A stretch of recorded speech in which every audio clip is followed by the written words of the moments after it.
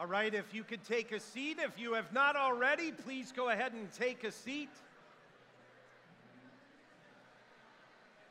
Again, if you could go ahead and take a seat. Again, if you could go ahead and take a seat. Well, again, welcome to City Church. And I'm going to ask that you would join with me to uniquely pray for our city.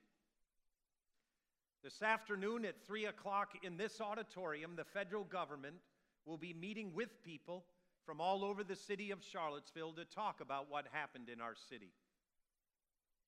If you are like I am, I've seen little news clips of what's happened at some of the meetings following that, and I just feel like God has put us in this room ahead of time. You say amen to that? And we have an opportunity to pray, but to live differently than people who don't necessarily know who Jesus is. And so would you join me in prayer as we pray over this space? The Bible tells us to pray for and to bless our leaders, and in so there will be peace. The Bible says there will be peace in the land. And so we might have leaders that never think about praying, but we can pray with or pray for them as they're leading us. Do you understand that? So let's pray now and ask God to bless. Lord, we lift up to you this auditorium, and as it is a sacred space now, we pray that it would remain that way throughout the rest of this day. And as people gather in this room, some who are filled with anger and bitterness and hate, I pray that your Spirit would be resident here, and that people would find a new way to live, a new way to do life, a strength to forgive, and yet to pursue what is right. God, give our leadership wisdom. From the federal government on down, we're praying for wisdom. We lift up our city leaders, our community leaders, and pray that in the midst of this time, that your wisdom would move in, and that in the midst of the chaos, there would be a calming of the storm. God, again, though, we lift up our hearts, and if there's any bigotry or racism or hatred or bitterness in us, convict us deeply, deeply, deeply convict us, and then give us the strength and the gift of the Holy Spirit to see that exit our lives, and that we would live in your love. But again, I pray for City Church and every other church in Charlottesville, combined with everyone who will be involved later on today. I pray that where human love falls short, godly love would step in. In Jesus' name, amen. Amen. So what we're doing as a City Church family today is we're really focusing on us participating in the life groups of our church. The truth of it is, you can come in here in the large group, and we have hundreds of people sitting here. There's well north of 1,000 people that call City Church their home. But oftentimes, we can be involved with the church, but no one knows our name. No one knows our story. And so what I want to talk to us about this morning is the whole idea of sure thing relationship. Sure thing relationship. We're in a series that's entitled Sure Thing. And what we're looking at together are those things in Scripture that God says is a sure thing for you and in your life. And one of them is this, is that when we are in relationships with others, you will discover that if you're in relationships with people who are moving and following Jesus, that will empower you and help you to do the same. Now, the scripture that we're going to look at very quickly is found in Romans chapter 16, page 922 in the Bibles we provide. Romans chapter 16, and we're going to begin to look at verse 1. Begin to look at verse 1. Now, before we read, I think context is important. Who's the writer of this book? It's the Apostle Paul. Well, I know some of us here are just checking out faith. You've never read the Bible. You don't really even know who the biblical characters are. You might have heard of Noah and Moses and Jesus. But the guy that wrote this book, the book of Romans, wrote 14 other books in the Newer Testament. He was not always a Christian. As a matter of fact, he was a leader of the Jews in Jerusalem, and he took it upon himself to violently persecute Christians. The Bible tells us, and we find the Apostle Paul as in the name of Saul earlier in the Newer Testament before he becomes the Apostle Paul on the Damascus Road. But what we find is he is a guy who is literally arresting and killing Christians because he believes that they are counter and opposed to God.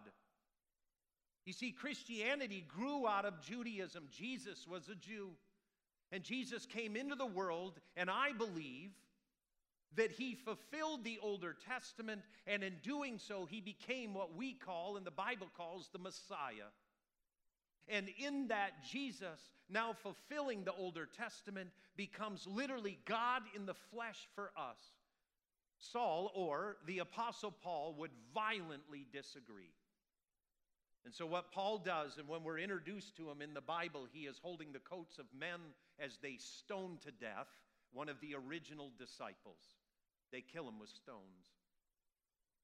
The next time we find Saul, we discover him going to the high priest in Jerusalem and requesting a letter that would give him the authority to go to a region of Israel called Damascus, where he would go house to house and question people, and if they were a follower of Jesus, he would have them arrested, dragged out of their home, and put in prison, men and women. It was a violent move. Here Saul is on the road to Damascus, letter in hand. The Bible says he's literally breathing murderous threats, and on the road to Damascus, he meets the resurrected Jesus. And Jesus says, Saul, Saul, why are you persecuting me? And there's a series of events that you can read in the book of Acts that follows, but he ends up becoming a passionate follower of Jesus. Not only is he a passionate follower of Jesus, he is a missionary. Saul becomes the Apostle Paul. An apostle is someone who saw the resurrected Christ. And he begins to travel the world and to plant churches. By the time of the writing of Romans, Paul has already planted several churches, but there are some that have just grown up by themselves, and one of those is in Rome. And so the church, or the book, or the epistle of Romans is written to the church in Rome. But there's an interesting event that has happened that brings context to this letter that Paul is writing to the church in Rome. And it's this. In AD 49, the Emperor Claudius made a decree that all Jews would be kicked out of the city of Rome. Every Jew had to leave. And so at that point in time, Christianity was viewed as a sect of Judaism.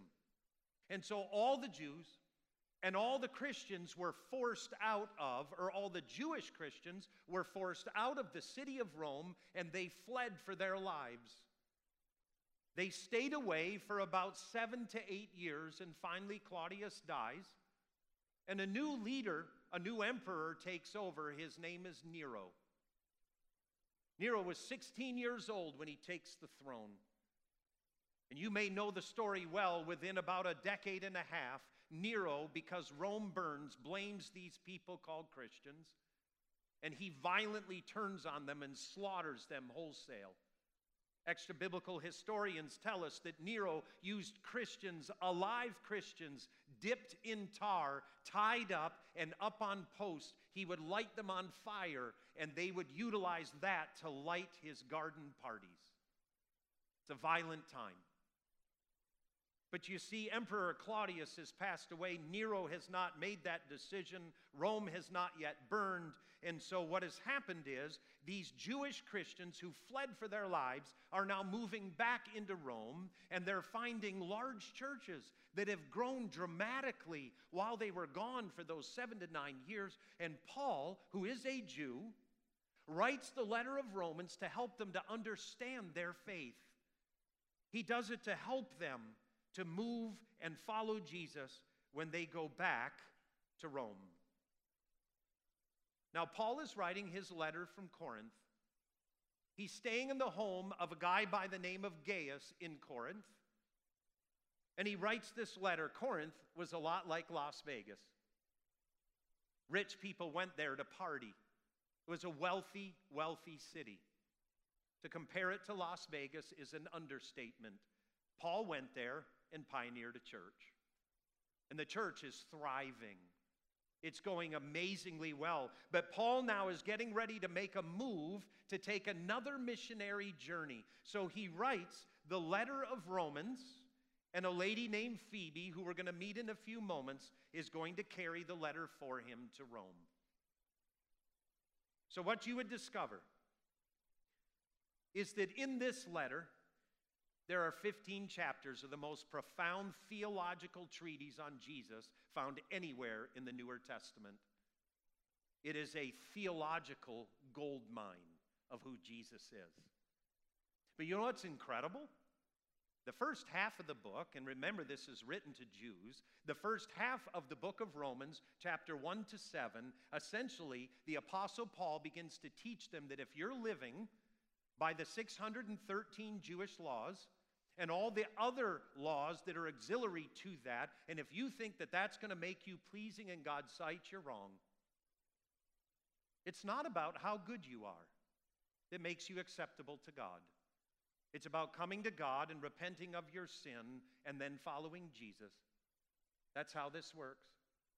Because the reason is if you think being good enough is what makes you acceptable to God, how will you know when you've done enough good deeds in order to be acceptable to God? You will never know. But the Christian message is simple. Come to Jesus just as you are. Confess your sins, repent of them, ask Jesus to forgive you, and not only will he forgive you, but God will forget, and Christ will clear your conscience. That's a miracle. When you are truly forgiven, your conscience somehow becomes clear. And it becomes clean. And when you think about where you've been and what you've done, you find this freedom through Jesus because of what he's done for you. The first 7 chapters basically say this. If you're trying to live and to do good and live by a set of rules, you will find that you will dig a hole for yourself that's so deep you can never get out. And at the end of chapter 7, the Apostle Paul says this, "Who will rescue me from this body of sin? Thanks be to God for Jesus Christ." And then Romans 8 takes off like a rocket, and it says this, that there is therefore now no condemnation for those who are in Christ Jesus. You no longer have to feel condemnation for your sins because Christ has set you free. What an incredible thought. Now, what's amazing to me is that here Paul writes this deep, profound theological letter. He puts it in the hands of Phoebe, a businesswoman that is traveling from Corinth to Rome, and he puts it in her hand. But what's shocking to me is that the last chapter of the book, the one we're getting ready to look at, chapter 16, is a list of names. It's a group of people. Now, I have to confess to you that when I first stepped into the church, I admired my pastor deeply. I was a preteen boy. I'd never been to church. And when I stepped into church, I met the pastor. Man, I was convinced that guy could walk on water. Totally convinced. I don't know how this got in my head, but I believed he never had marital trouble. He never had stress. You know what? Jesus was all he needed. And he was so close to Jesus all the time that he didn't need anyone else or anything else. If he didn't have enough food, just pray for it. God will multiply it. That's all you got to do. That's what I felt a pastor was. It's true. I remember the first time the pastor ever got up and confessed that he had struggled with something. I about fell over. But I not only felt that about my pastor, I also felt that about people in the Bible, like the Apostle Paul and the other apostles, like John and Peter. Peter, by the way, is the second best name in the entire Bible. Jesus is number one. Peter's number two. But I can remember looking at the Apostle Paul going, man, that guy's so close to Jesus. I'm reading Scripture. I'm coming to understand faith. And man, it's just amazing. And I'm reading, and I think, you know what? People like my pastor and the Apostle Paul, they don't need anyone. They don't need anyone at all. You know what? Then you come to Romans 16. And it blows my mind. Because Paul has just delivered the most profound theological treatise on Jesus ever written. And chapter 16 is a list of names. It's a list of names of people that mean a lot to Paul. They mean a ton to Paul. Now, this past week, I had a conversation with a good friend about people remembering your name. My father, who we celebrated his 85th birthday in his elder care home in Greenville, South Carolina, we celebrated his birthday on Friday evening, 85 years old. My father can no longer walk. It was an amazing experience to sit there with my older brother and my dad kind of talk to us with the clear tone that he does not expect to live much longer. He spoke to us about what we meant to him and how we blessed his life. It was powerful. I pray every one of you either can give that experience or experience it yourself. It was amazing. I sat there as my dad prayed a blessing over our family. Profound. But on the way down, I was talking with a good friend of mine about remembering and people remembering names. And when I was mentioning that to my friend said this, Pete, out of the clear blue, it was really weird. He said, name your great-grandparents. I said, what? He said, name them. Name your great-grandparents. I said, I have no clue. Don't know their names. Never met them. He said, Pete, in 100 years, that'll be you and me. Well, that's kind of depressing to think about. But you know what's amazing to me? In Romans chapter 16, the Apostle Paul lists names. These people, their names have been read for 2,000 years. 2,000 years. 24 to 26 names, depending on how you read them. And people for 2,000 years have read the end of Romans. And I think a lot of people probably think like I do. What a shift. Theological brilliance to writing 24 to 26 names. Now here's what I can tell you. When we look at this group of people, it would be similar, and you can't tell it from English, but it would be similar if I put up on the screen a list of my friends' names, and the first two were this: Big Bubba and Ephraim Bernstein. Big Bubba and Ephraim Bernstein. And you would look at those two names and go, how does Big Bubba and Ephraim Bernstein get up on that? Because the names are so different. And the names tell you that these people are from different cultures, different areas, and yet they're on the same list. That's how the list is of these 24 to 26 names. They're very, very different people. You can tell because certain people groups name people certain things. So what I want to do very briefly this morning is I want to look at 7 of the names. I want to look at them together. The first name is found in Romans chapter 16, verse 1. You got your smartphone turned there, or it'll be up on the screen in just a moment. But in Romans 16:1, The Apostle Paul, who I always thought wouldn't need anyone, closes this profound letter, the book of Romans, with this list of names. He writes, Romans 16:1, I commend you our sister Phoebe, a deacon in the church of Cenchreae. I ask you to receive her in the Lord in a way worthy of his people, and to give her any help she may need from you. For she has been the benefactor of many people, including me. What we know from that little description of her is that she no doubt is a businesswoman. That little region that he mentions is the harbor part of the city of Corinth. It's where business people have their businesses. That's where she's from. Not only that, the Apostle Paul says, listen, this woman Phoebe, everyone in the church of Corinth has been her benefactor. What does that tell me about her? She's financially generous. She's a woman that gives financially to the local church. She gives to people when they have needs. She's that kind of a person. And the Apostle Paul says the whole church of Corinth has been blessed by Phoebe. And he says, me as well. In other words, when Paul had financial need for his ministry, Phoebe was the one that would come to him and say, hey, Paul, how can I help? She financially gave.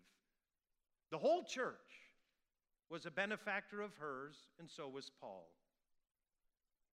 Isn't it amazing that Phoebe, this deacon in the church in Corinth, was the one that would carry the letter to Rome? She's on a business trip, and the Apostle Paul puts it in her care, and she's the one that carries the letter. The end of the letter says, greet her. She's generous. And if she needs anything, give it to her, because she's a giver, not a taker. She has a need. Bless her. Next, Romans 16:13. We meet a married couple, Priscilla and Aquila. The Apostle Paul says of them that they are his co-workers in Christ, and they risked their very lives for him. And he says, greet also the church that meets at their house. This couple pastors one of the churches in Rome. Paul knows them well. The Bible says, and Paul says, that they saved his life. This couple saved Paul's life. What could that have looked like? My mind goes to Paul's description of some of the sufferings that he's been through. He announces himself in a different pastoral letter that he was beaten 5 times with 40 lashes by a cat o' nine tails minus one. 5 times. Another time he was beaten by sticks. And another time men threw rocks at him and thought he was dead and left him in a ditch. You know what I think? I think this married couple saw Paul being whipped 40 times minus one. They knew he was a follower of Jesus, and so were they. And when the Roman Empire was done pounding him within a millimeter of his life, this couple went to Paul, and they said, we're going to take you home, and we're going to nurse you back to health. We will take care of you. We're going to love you. Because the Bible says they risked their lives for Paul. That's how I picture them. Notice here too, it says, greet Priscilla and Aquila, and greet also the church that meets in their home. That fascinates me. The church doesn't have a building. It's like City Church. We kind of move in when we need the space, and then we move out. We don't have a church building. But we have a group of people called the church. I will tell you, one of the most confusing things you could ever do to a first century Christian is put them in your car. Yes, that would confuse them. And not only that, if you took them for a drive around Charlottesville and then you pulled past City Church Central on Ryle Road and you pointed to our permanent building and you looked to that first century Christian, you said, this is my church. They'd go, where? No, that's my church, right? No, it's not. A church isn't a building. A church is the Greek word ekklesia, which means called out ones. The church in the first century was always a group of people, never a building, ever. So the Apostle Paul says to the church in Rome, please greet the church that meets in their home. And he reminds them that couple saved my life by risking theirs. Then we go on to the next person. The next person is Romans 16:6. Her name is Mary. It's a common name. In Hebrew, it's Miriam. We know from extra biblical literature, Mary or Miriam was such a common name. It was all over, and you find it all over the Newer Testament and the Gospels as well. We have no clue who Mary really is. But you know what shocks me? Here's what Paul writes about Mary. Greet Mary, who worked very hard for you. Wow. This Mary works hard. She's the type of woman in the church that comes early.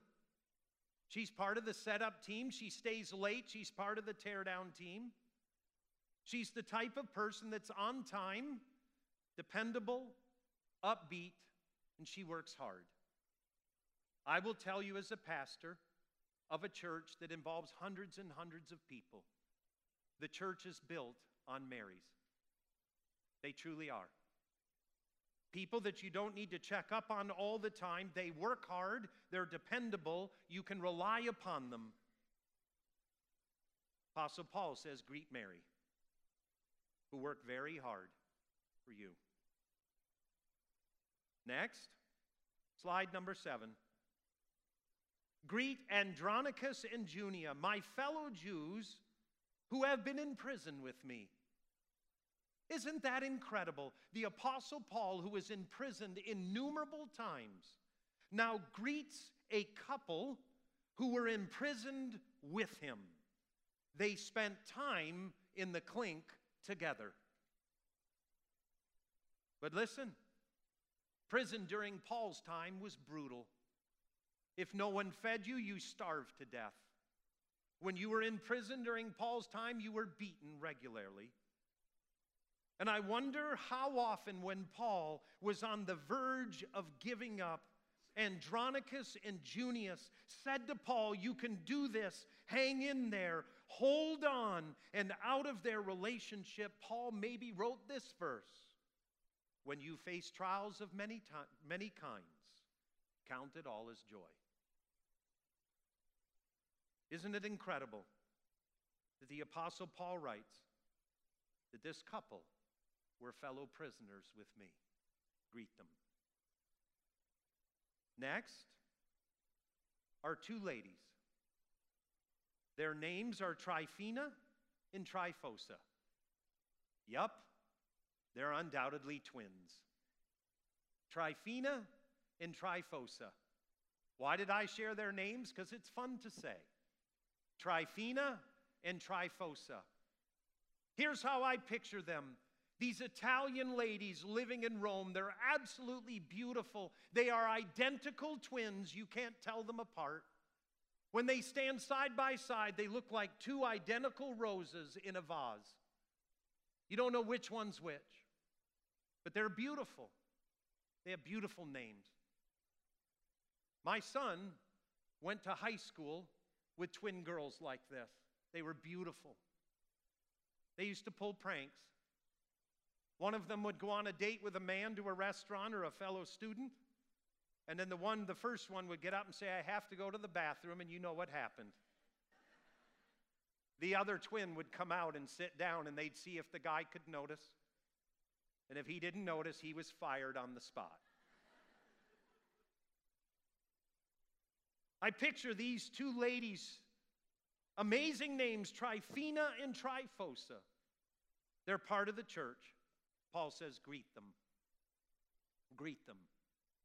It also says they worked hard for everyone. It's amazing. The next name that we're going to meet is a guy named Philologus. Philologus. Do you know why I put his name up there? is because no one will name their kid Philologus. Some woman who's sitting there, you're praying to have a child or you're with child, and if you have twins, you bumped your husband a moment ago and said, if they're girls and they're twins, let's name them Tryphena and Tryphosa. Let's do that. No woman sitting here just bumped her husband and said, if it's a boy, let's name him Philologus. Philologus. Never going to happen. Next. The next, verse 13. Paul says, greet Rufus, chosen in the Lord, and his mother, who has been a mother to me too. Wow. The Apostle Paul, who I thought was Teflon and needed no one, announces to the church in Rome, please greet Rufus and his mother, who has been a mother to me too. Shocking. You know what I want to say to Paul? Paul, you are 60 years old. He says, oh no, this woman's been a mother to me. What do mothers do? Mothers pray a lot. Mothers listen. Mothers love. And mothers speak the truth. Paul said, greet Rufus. His mother's been my mother too. You know, when I think about Rufus's mom, whatever her name is, we don't know. But when I think about her mom, I picture listening and praying and loving. But I also picture her in the following context of a woman that I once heard about by a friend of mine who in the 70s was in the late 60s was a radical feminist. She was a radical feminist, and she went to go to one of those radical feminist rallies in the late 60s and the early 70s. And she was involved with all of that, and she ended up getting put in a home because homes were open to house these women that were coming through, and she ended up in the home of an older woman. And this lady talks about being in this home of the older woman, and as she was in her home, she would come home every night, and she would bang her fist on this elderly lady's kitchen table, and she would scream about the injustices of our culture. And the last night, the elderly lady looked at her just like a mom and said, can I tell you something honestly? She said, sure. She said, young lady, you are bitter. You're bitter. But I know someone that can change your life. His name's Jesus. And before that table discussion was over, she'd accepted Christ. I picture Rufus's mother like that. Paul, sit down. Eat your breakfast. Paul, listen to God. Paul, you have a temper. Deal with it. And then the last one. Verse 23. The Bible says, and Paul writes, Gaius, whose hospitality I and the whole church here enjoy, sends you greetings. You see, now Paul is talking about Gaius, who is in the church in Corinth. Paul's been living in his home. Not only that, though, Paul says this. He says, Gaius sends you greetings to the people that he knows in Rome. But know this, that the entire church of Corinth has been blessed by his hospitality. Have you ever met a person like this? Have you ever met a person like Gaius? When you get around them, they make you feel welcome. They're the type of person that when you meet them, if they have the gift of hospitality, they will remember your name. How many of you struggle to remember people's names? Raise your hand high. Listen, the honest confession is I can't even remember my kids' names at times, let alone anyone else's. But the people with the gift of hospitality, they meet you, they remember your name, they remember your story. And when they meet you again, oh my, they have the gift of hospitality. And Paul says the entire church, everyone, the hundreds and hundreds of people in the church in Corinth have experienced this man's hospitality. Wow. So this theological book ends with a clear demonstration of the importance of relationships. The Apostle Paul, who's the super apostle who healed people, raised people from the dead, prayed over handkerchiefs, put them in the mail, the person that touched it was healed. I mean, my goodness, it goes on and on and on. And yet, here's a guy. At the end of his most important theological treatise, lists about 25 people. And he makes sure that everyone knows their name. He makes sure. I have a question for you. Do you have a list of names like Paul? Do you have a list of names of people? People that would rescue you. People that have loved you. People that have given to you. People that have encouraged you in the faith. People that have walked with you, so much so that when you think about your walk with Jesus, if you ever wrote your story, they would have to be in your story. You have those names. You have a half dozen or a dozen. You see, this is what life groups is all about. You see, the churches in the Newer Testament met in homes. They knew each other. They knew each other's names.